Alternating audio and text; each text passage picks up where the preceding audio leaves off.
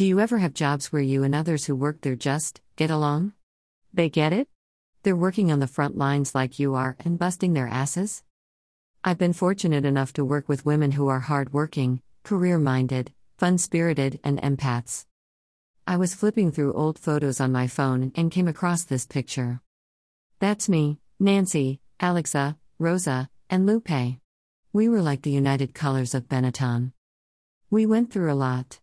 We grew up together, cried together, struggled together, fought with one another, partied after work and on the weekends, and we all joked together. We were our own dysfunctional yet happy family. This was one of my favorite jobs that I had, but like all good things, they come to an end.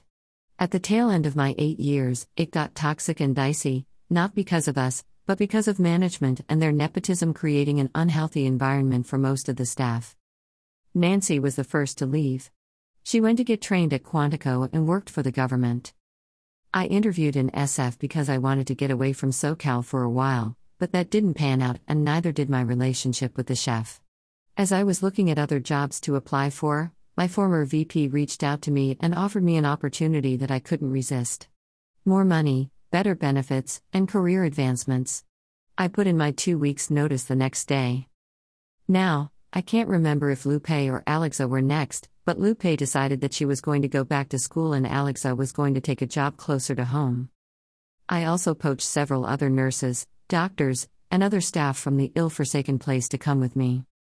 Rosa was the last kid on the block.